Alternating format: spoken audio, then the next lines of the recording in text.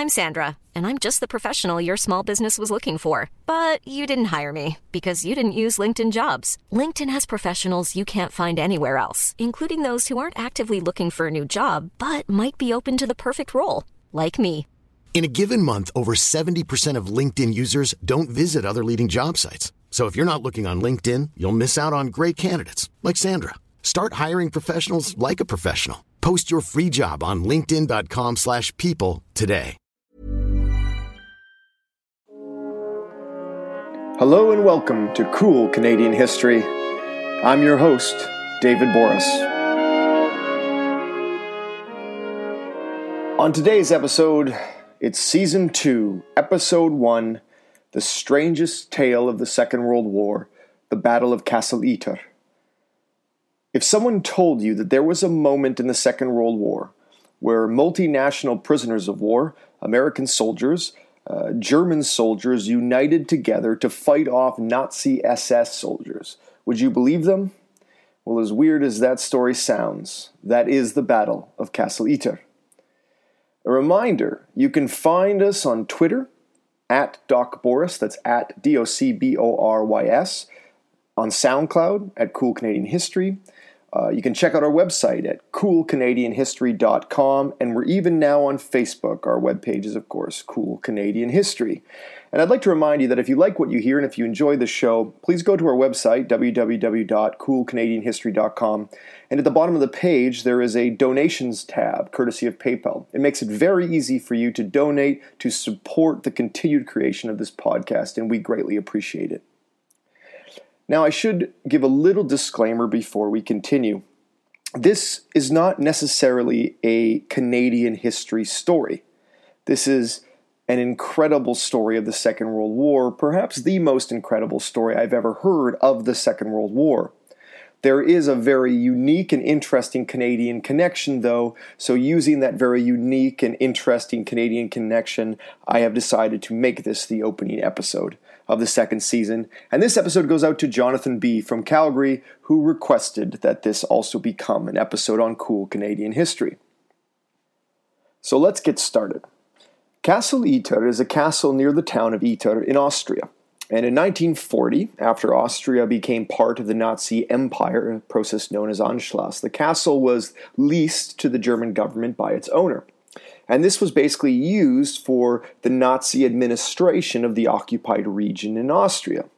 Now, in classic Nazi fashion, local SS officials grew tired of paying for it and outright seized the castle in 1943, converting it into a prisoner of war camp. But this was no ordinary POW camp. It was specifically designed for high-profile French prisoners. So who were some of these high-profile French prisoners? We have world-famous tennis star Jean Barotra. We have a couple of former French prime ministers, Édouard Daladier, and former French Prime Minister Paul Reynaud. And this was actually the man who refused to surrender France to Nazi Germany. There were also a couple of former commanders-in-chief of the French armed forces. We have a well-known French right-wing political leader named François de la Roque, who was actually a closet French resistance leader. The prisoner of war camp even included the elder sister of Charles de Gaulle. Along with these VIP prisoners, there were many, many more. A large number of them were Eastern European prisoners. These Eastern European prisoners were brought in to do maintenance and sort of keep the place running. So we have a weird situation in Castle Ytre, where we have VIP French prisoners who are guarded by the SS, with also a mixed bag of Eastern European prisoners thrown in there for maintenance and daily purposes. So let's fast forward to early May 1945. The entire Third Reich is collapsing. Berlin is under siege. Hitler had killed himself on 30th of April, and all throughout the territories still controlled by the Nazis, SS soldiers are carrying out brutal vengeance campaigns. Basically, if the Nazis are going to lose, they're going to try to take out as many enemies as they can. This means brutal murders of innocent civilians or anyone deemed not appropriate for the Nazi state that is crumbling around them. Okay, so right here we need to do some distinguishing between the SS and the rest of the German forces, because up to this point I've kind of intermingled these terms.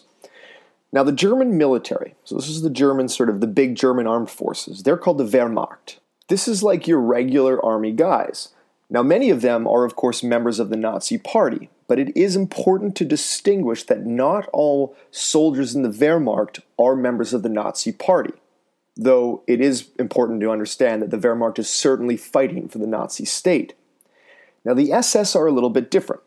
The SS are a paramilitary organization that are devoutly loyal to Hitler and to the Nazi regime.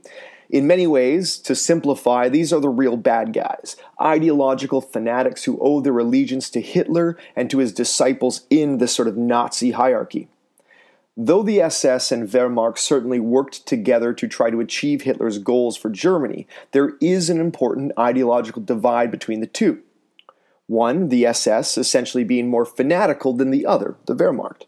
Now, this is gross oversimplification, but it allows us to easily understand the events that will unfold in the rest of this story. You see, in the chaos of the final days of the war, the tensions between the two units, the SS and the Wehrmacht, were becoming very clear. The Wehrmacht is struggling with their loyalty to Germany, the state, over the Nazis. The SS is struggling with their loyalty to Nazism before loyalty to Germany, the state. And it's also important to understand that not every soldier in the Wehrmacht was German. There were Poles, Ukrainians, Austrians, Czech, and many, many more.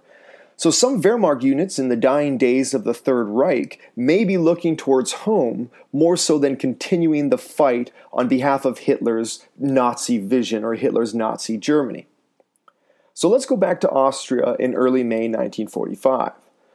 All throughout Austrian towns, like in many other places throughout the remaining Nazi-controlled territory in Europe, the SS are carrying out brutal acts against local people, suspected resistance members, prisoners of war, even people of non-German ethnicity.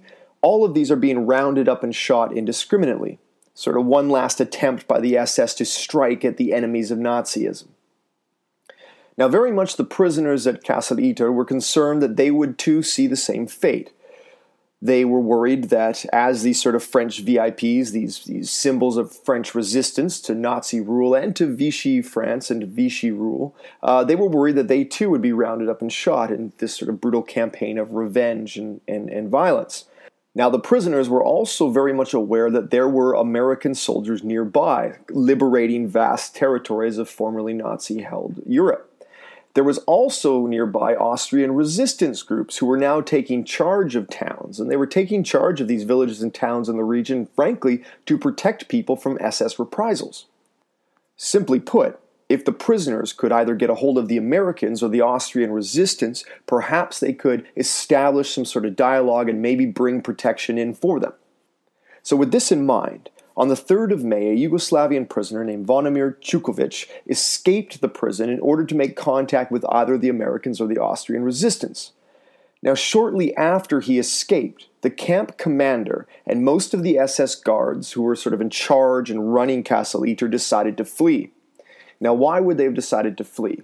Well, simply put, morale was extremely low amongst the men that were guarding the prisoners. The Third Reich was falling apart, and many of these men just wanted to go home. More specifically, the camp commander, a man named Sebastian Wiemer, feared for his own life were he to fall into the hands of the Austrian resistance or even American soldiers. You see, Wiemer was not only an SS officer, but he had worked at several Nazi concentration camps, including the one at Dachau. Thus, by the morning of the 4th of May, the prisoners found themselves without any guards. They immediately broke into the armory, armed themselves, and the castle was now in the hands of the former prisoners of the SS.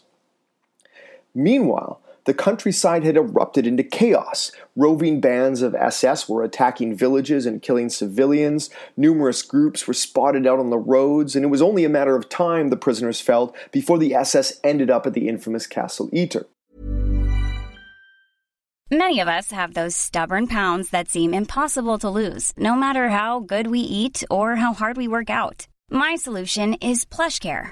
PlushCare is a leading telehealth provider with doctors who are there for you day and night to partner with you in your weight loss journey. They can prescribe FDA-approved weight loss medications like Wegovy and Zepbound for those who qualify. Plus, they accept most insurance plans. To get started, visit plushcare.com/weightloss. That's plushcare.com/weightloss. Now, unbeknownst to everybody within the castle, Chukovich was able to find an advanced U.S. detachment from the 103rd Infantry Division. He had made it clear to the Americans that not only were there VIP prisoners in Castle Eater, but these prisoners were extremely vulnerable as roving bands of SS were sort of looting and destroying the Austrian countryside. Unfortunately, the 103rd was unable to dispatch troops to execute the relief of the castle. Back at the prison, however, nobody knew that Chukovich had contacted the Americans. And panicking and worried for their own safety, they decided to send out another prisoner to go get help. This man was named Andreas Krobot. He was a Czech prison cook. He was attempting to locate help in the countryside, and he jumped over the walls and he sort of heads off into the countryside where he sees numerous incidents of SS soldiers shooting civilians. In fact, it was common for the SS to walk into a village that had put up the white flag and then to begin destroying homes and shooting the civilians. Nonetheless, at a small town called Vorgo, Krobot was able to find the help he desperately sought. This was in the form of the Austrian resistance. And incredibly, the Austrian resistance that Krobot found was actually allied with soldiers from the Wehrmacht. These Wehrmacht soldiers had abandoned the German cause and actually thrown themselves in with the Austrian resistance, and their leader's name was Major Josef Gangl. Now, Gangl had very little men, and he was hesitant to use them all in what seemed like a suicidal defense of the castle. At the same time, the Austrian resistance was reluctant to weaken their own manpower in the village. This might, of course, threaten the lives of the civilians they were trying to protect from SS units that were sort of pushing out into the countryside and looking to reoccupy villages. Simply put, Major Josef Gangl's only serious hope in defending the castle was in finding some Americans to join with him. This way, he would have a larger group to relieve the castle while also ensuring that the village that he was in was being protected. Thus, Gangl set out with Krobot to find the Americans, and at a small town nearby, he found the perfect man for the job.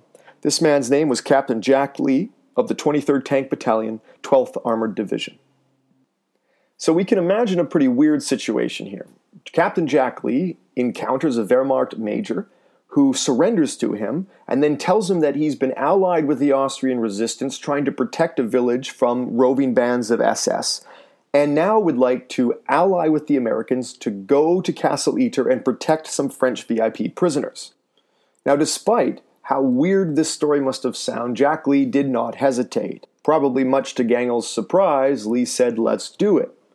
Now, after a quick reconnaissance where they sort of sorted out the situation, took a look at the castle, a look at the SS units in the countryside, Lee, Gangl, and a mixed bag of US, German, and Austrian soldiers, so about roughly 20 to 30 men, set out for the castle. Now, on their way, they encountered a small party of SS soldiers who they got into a gunfight with, but they defeated and were able to push on towards the castle itself. Lee was once again thrown for a spin, however, when he arrived at the castle and saw that an SS officer was organizing the defense of the castle. That's right, an SS officer had taken charge of the defense of the castle with the prisoners inside and had organized the defense of it. You see, while Gangl and Lee had been figuring out a way to get to the castle, the prisoners had gone and requested help from a man named Kurt Siegfried Schrader. Now, Schrader was an SS officer. For all intents and purposes, he was a bad dude. He had been wounded in battle and was convalescing in a village nearby. And during his convalescence, he made frequent trips to the castle where he befriended many of the prisoners. They thus asked him out of friendship to organize the defenses of the castle, and amazingly, Schrader agreed. So here is the situation by sunset on May 4th. You have a castle full of French VIP and Eastern European prisoners, nominally commanded by an SS officer whom they befriended. They are now joined by a small American contingent, a small Austrian resistance contingent, and a small group of Wehrmacht soldiers who had essentially deserted their cause. All of these men are now stuck inside the castle, ready to defend it against SS soldiers who have pretty much surrounded their position. I am pretty sure that in the history of the Second World War there has never been such a case of strange bedfellows. Now, Lee, when he arrived, took overall command of the defenses, and every person within the castle was put to work to prepare for what they all assumed would be an eventual assault by the SS. Meanwhile, an SS reconnaissance force began to probe the castle for weaknesses, and all through the night of May 4th, small-scale attacks were launched by the SS as they sought to gauge the strength of the castle. Now, by the morning of the 5th of May, an all-out attack was launched by an SS force numbering somewhere between 150 to 200 men. The fighting was intense. Major Joseph Gangel was shot and killed while attempting to move former French Prime Minister Paul Reynaud away from danger.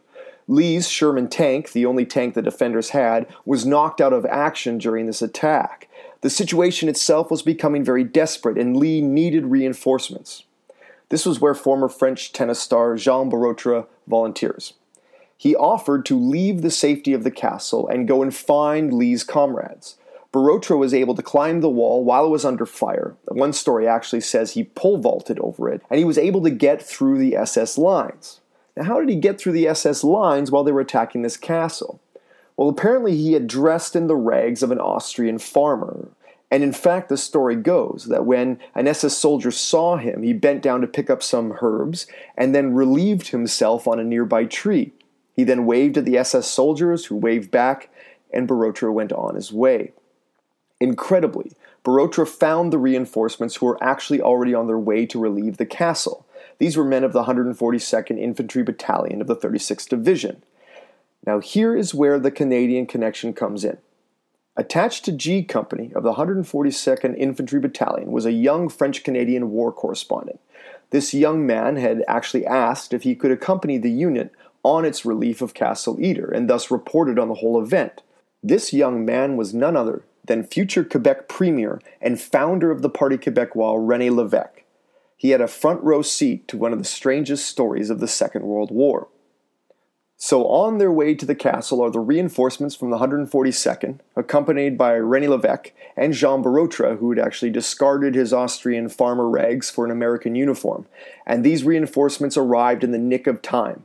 Just as the SS were closing in on Castle Ytter, they were suddenly smashed from the rear by this reinforcement force. The entire SS force was either captured or killed, and by 4 p.m. on the 5th of May, Castle Ytter and the men inside were officially safe. Now, though Major Gangel died saving Prime Minister Reynaud's life, he was actually honored as an Austrian war hero. A street in the town of Vorgel is actually named after him. Captain Jack Lee's defense of the castle would earn him the Distinguished Service Cross. The story goes that when Lee finally met the officer in charge of the reinforcements to the castle, his only words were, "What took you so long?" A reminder to check us out on our website, www.coolcanadianhistory.com. You can find us on SoundCloud. You can find us on Facebook at Cool Canadian History. And you can find me on Twitter at DocBoris, at DocBorys. I want to thank you for listening. For Cool Canadian History, I'm David Boris. Take care.